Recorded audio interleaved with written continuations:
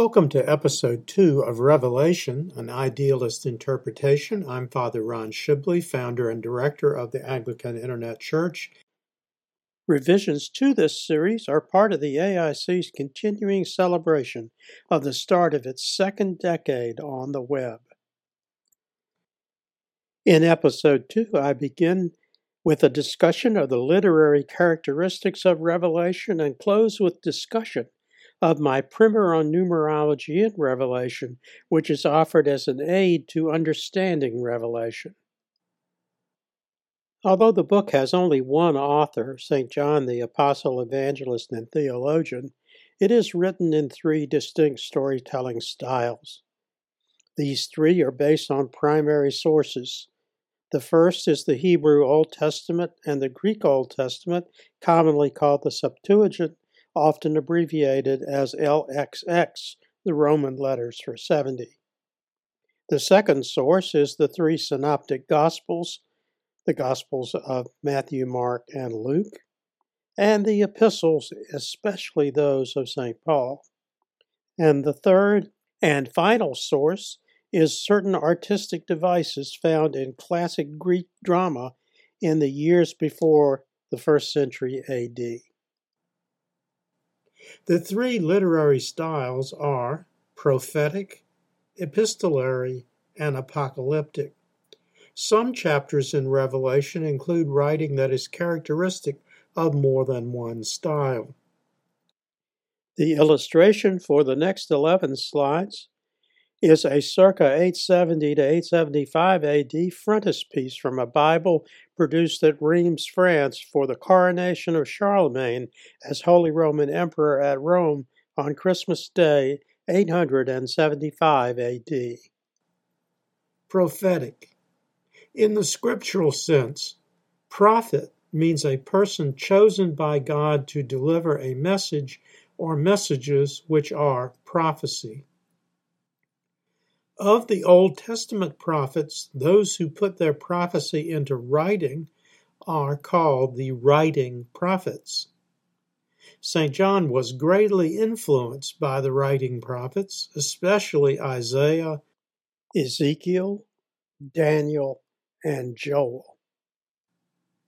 Revelation also reflects St. John's knowledge of the history offered in the book of Joshua, and the insights into the relationship among God, Satan, and mankind that are found in the book of Job. The prophetic parts of Revelation contain warnings to the world of the final judgment, which will represent God's final victory over evil and mark the coming of the kingdom of God. In chapter 1, John opens the work with both a prophecy and a blessing, the first of 7 blessings or beatitudes found in the book of Revelation. Epistolary. The label epistolary comes from the Greek epistole, meaning written messages or letters in modern English. St. John used the epistolary style for chapters 2 and 3, which are the letters to the 7 churches of Asia Minor, and for the epilogue, chapter 22, verses 18 to 21. This form was clearly influenced by the epistle writing style created by and popularized by St. Paul. In the mid-1st century AD, several decades before John wrote Revelation. Apocalyptic. Revelation follows in the footsteps of Ezekiel, Daniel, Enoch, and the author of Maccabees, the latter 2 books from the non-canonical books of the Old Testament, and of the authors of the chariot literature from the Hebrew Merkabah of the late Hebrew period, being 3 to 4 centuries before Christ. St. John offers divine visions and other powerful imagery, including the New Testament's only use of the Hebrew term Armageddon, which is derived from the name of the town of Megiddo. Also, as you will see, St. John uses a powerful literary device known as the Greek chorus when he wished to reinforce a theme or a message within a story. The second topic for discussion in episode 2 is numerology in Revelation. As I pointed out in episode 1, I believe that no reader of Revelation, whether laity or clergy, can hope to come to terms with the meaning intended by St. John without first understanding how the Hebrew people and the early Christians understood numerology. Indeed, such understanding, as I said earlier, is one of the keys to Revelation studies. All books of the Bible, whether the Old Testament or the New Testament, use numerology. But in no other book does numerology have the power and importance it does in Revelation. Before I begin this primer on numerology, I ask you to set aside the modern prejudice against numerology, which is often considered an occult practice, perhaps the equivalent of witchcraft. For the Hebrews and for early Christians, it was simply a way of understanding certain mysterious and even mystical numbers. For this explanation, the primer, I have consulted several sources, the most important of which is the Orthodox Study Bible, New Testament, and Psalms. We begin with the Hebrew magical numbers 3 and 4. 3 and 4 were considered perfect numbers. They were identified with the two primary geometric shapes, a triangle and a square. For Christians, the number 3 in the age of St. John and since symbolizes the three divine persons of the Holy Trinity, Father, Son, and Holy Spirit. On the slide is a 15th century depiction of the Trinity by the skilled Russian icon painter Andrei Rublev. Since Eastern Church practice prohibits depictions of God the Father, Rublev chose the three figures who visited Abraham in Genesis 18, 1-8 as his model. The number 4 not only describes the number of sides of a square, and in the Psalms describes the primary directions on a compass, north, east, south, and west, but was also used by Ezekiel in Ezekiel 1, verses 5 and 21, in his vision of 4 creatures, which Christianity adopted as symbols of the 4 gospel authors, lion, calf, man, and eagle. The illustration is a 12th century illumination, Christ in glory, surrounded at the 4 compass points by the 4 figures in Ezekiel's vision, and in the 4 corners, images with the same symbols of the 4 gospel authors from the Codex Bruchsal, made for Speyer Cathedral in Speyer, Germany. In Revelation, John uses 4 repeatedly to number the living creatures with eyes front and back in chapter 4, verse 6, the horns of the golden altar in chapter 9, verse 13, the angels on the Euphrates in chapter 9, verse 14, the horsemen of the apocalypse in chapter 6, verses 1-8, the winds and corners of the earth in chapter 1, verse 7, 2 other visions of living creatures in chapter 5, verses 6 and 14, chapter 19, verse 4, and the number of the corners of the earth, each with an angel, in chapter 7, verse 1. The 4 angels and the 4 winds are shown in an illumination from the Bamberg Apocalypse, made in the early 11th century, from the AIC bookstore publication Revelation, an Idealist Interpretation. There is more about the book later in this episode. The sum of magical numbers 3 and 4 is 7, which is in itself considered to be the perfect number. 7 symbolizes fullness, or the presence of all meaningful things. The Eastern Orthodox Church frequently uses the concept of fullness to describe both the presence in one's heart of the essence of God and also the spiritual state of those in whose hearts the Lord's Spirit resides. There are certain corollaries to the concepts of 7 as representing fullness. 2 of these are 6, which in any combination represents a lack of fullness, or as you might say, 6 is not 7, or less than 7, unfulfilled. Likewise, 8 signifies an abundance of perfection. And for more on this, see 2 Enoch chapter 33, verse 1. In Christian understanding, Sunday is the 8th day, or the day of resurrection. In Revelation, the number 7 is used repeatedly. It is the number of the churches in Asia Minor to which chapters 2 and 3 are addressed. The golden lampstands and stars and angels associated with the 7 churches in chapter 1, verse 20. The lamps of fire and spirits of God before his throne in chapter 4, verses 4 and 5.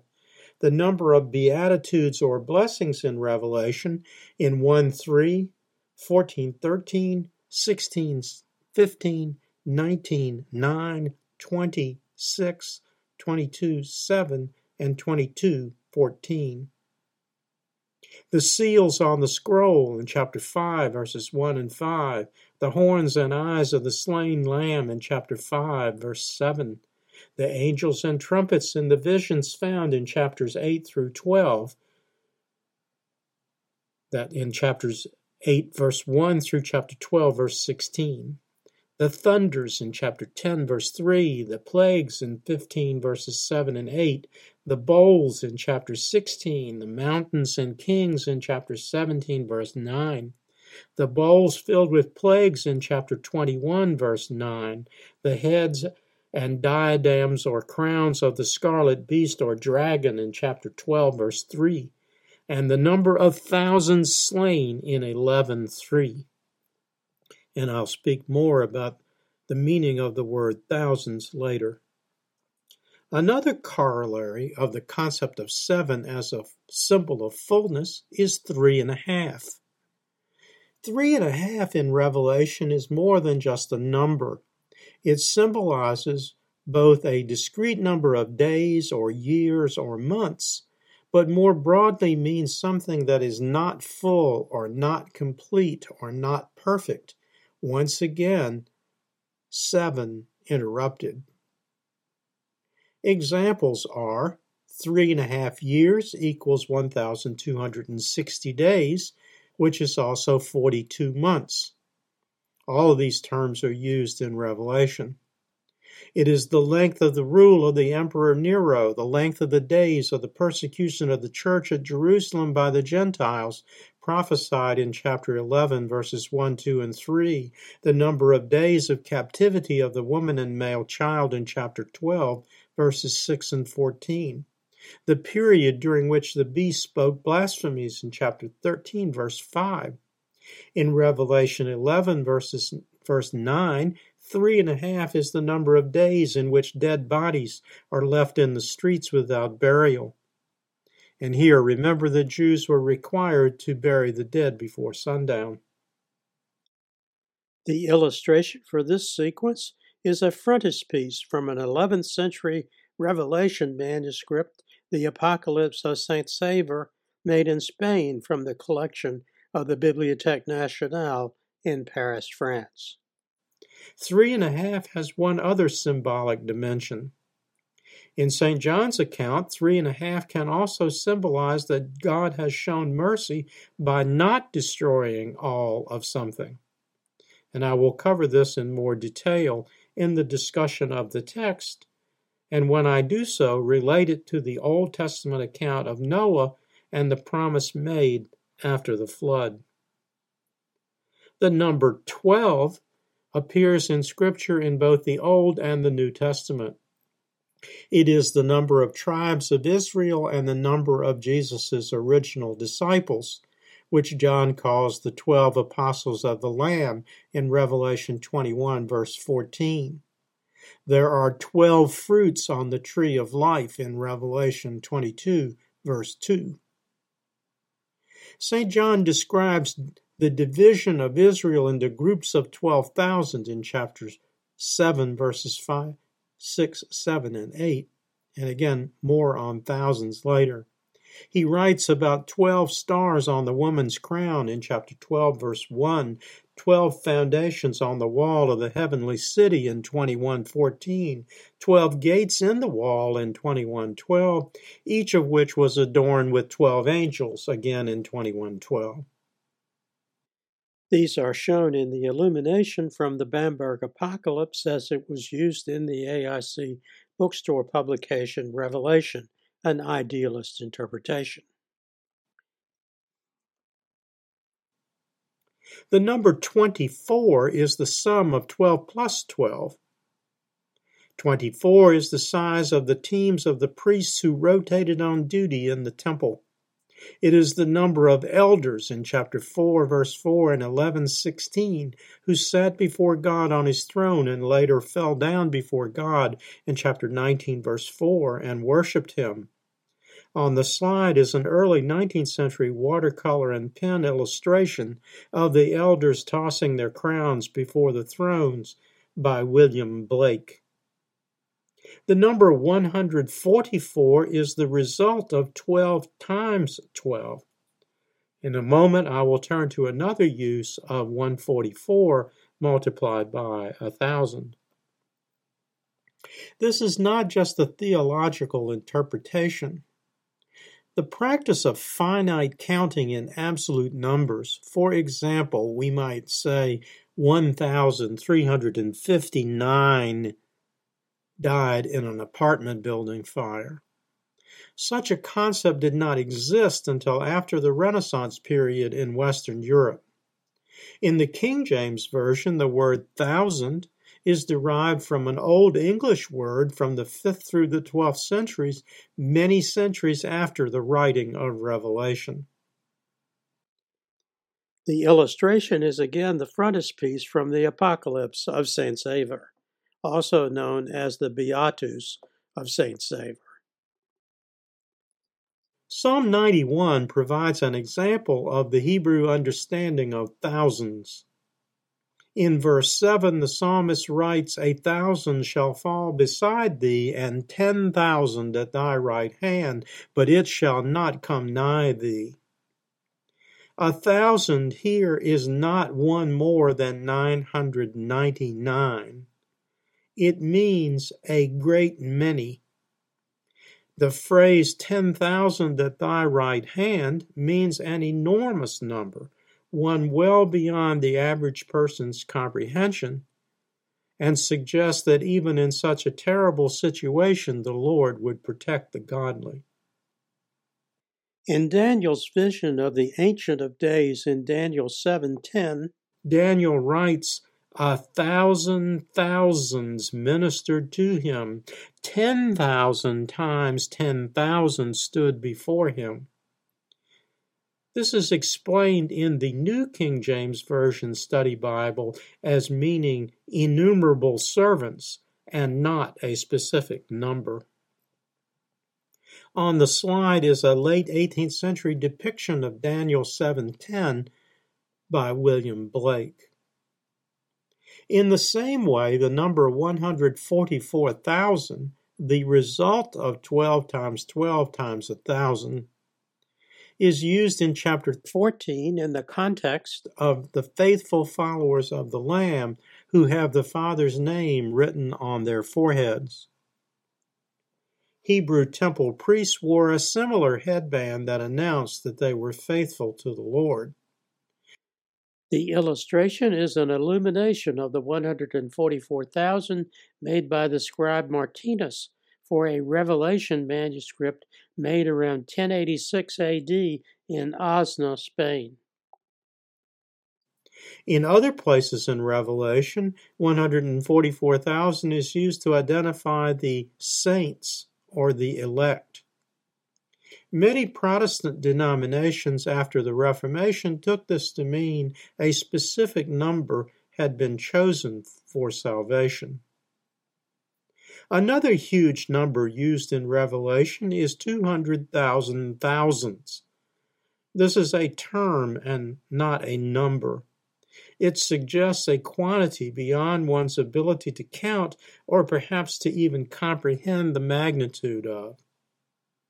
The number was well beyond the population of the earth at the time.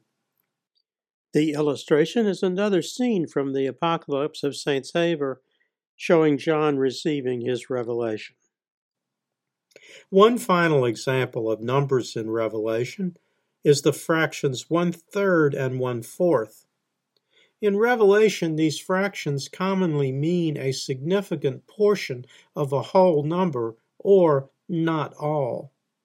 In John's symbology, the fractions also indicate that mercy had been shown, since not all are killed. In the vision in Revelation chapter 8, verses 9 through 12, 1/3 of the living creatures in the sea, the ships on the sea, the trees on the land, and the sun, moon, and stars are destroyed, and 1/3 of the earth's rivers are turned into a sea of blood, and 1/3 of the waters are turned into wormwood. In Revelation 9, verse 18, 1/3 of the peoples of the earth are killed by plagues. The significance is that mercy has been shown in that 2/3 were not killed. Thank you for joining me for episode 2 of Revelation, an Idealist interpretation. Next time, in episode 3, I will start with a discussion of the text of Revelation chapter 1, verses 1 to 13a. Other AIC resources on topics discussed in this episode include, from the AIC bookstore publications, the companion book to this series, Revelation, an Idealist interpretation, which is presented in 214 pages with 52 illustrations, 51 of them from the 11th century manuscript, the Bamberg Apocalypse. The image of John receiving his revelation is found on page 19. In the writing prophets of the Old Testament, the major prophets Isaiah, Ezekiel, and Daniel, presented in 198 pages with 62 illustrations, the major prophets Isaiah, Ezekiel, and Daniel are discussed and illustrated in Part 2, pages 13 to 58. Daniel's vision of the Ancient of Days begins on page 45. From the minor prophets, Joel and Zechariah are discussed and illustrated in Part 3, pages 65 to 70 and pages 105 to 110, respectively. In Layman's Lexicon, a handbook of scriptural, theological, and liturgical terms, key words of interest are angels/archangels, beatitudes, epistle, Holy Trinity, mercy, prophet/prophecy, salvation, Satan, and synoptic gospels. Finally, the key to accessing everything produced by the Anglican Internet Church is available at www.anglicaninternetchurch.net. We've made it easier for you to learn about Christian history, doctrine, worship, and study using your preferred way of learning.